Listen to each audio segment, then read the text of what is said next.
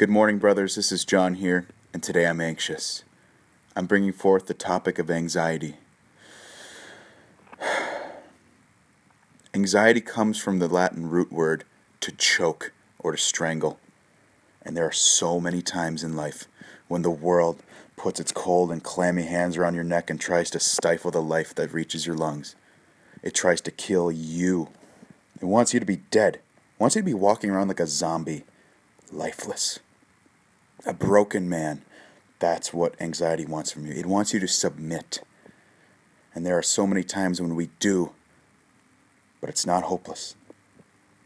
It's not hopeless at all. Just remember, that life that's reaching your lungs, it's a gift from God. And that it's our part as men to choose to get up. So, remember, it's not hopeless. And I find there are four practical ways that I've brought into my life, and I want to invite you into as well, to choose when you're feeling anxious. The first is to persevere. When you're going through hell, don't stop. You keep going. Why would you stop in the middle of hell when you know there's another side? When you're being attacked and you can't breathe, you keep going through that shit. You persevere. Secondly, you bring in the theological virtues, faith, hope, and love. Faith is literally the opposite of anxiety. Faith broadens life while anxiety narrows. It constricts. Faith brings forth. It makes you alive. Faith gives perspective. It gives a new opportunity every moment to choose life.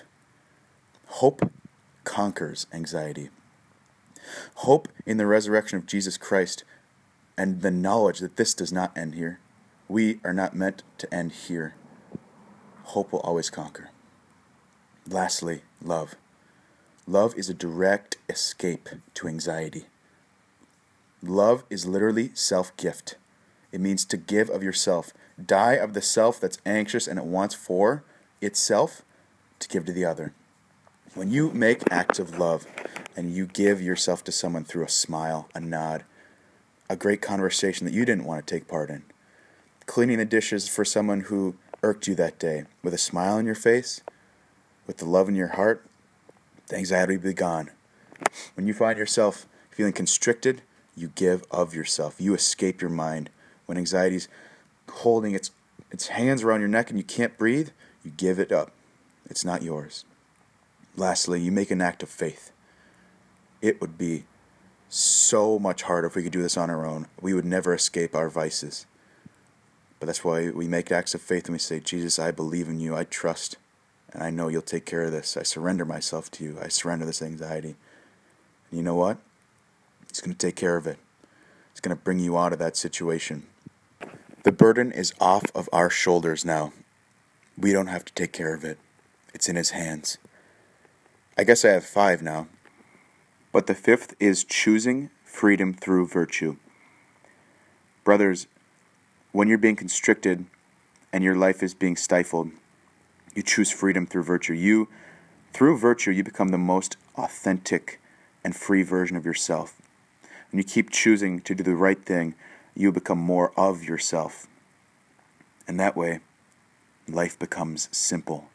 So there you have it. There are the 5 ways to conquer anxiety. 1, you persevere through hell. You keep going.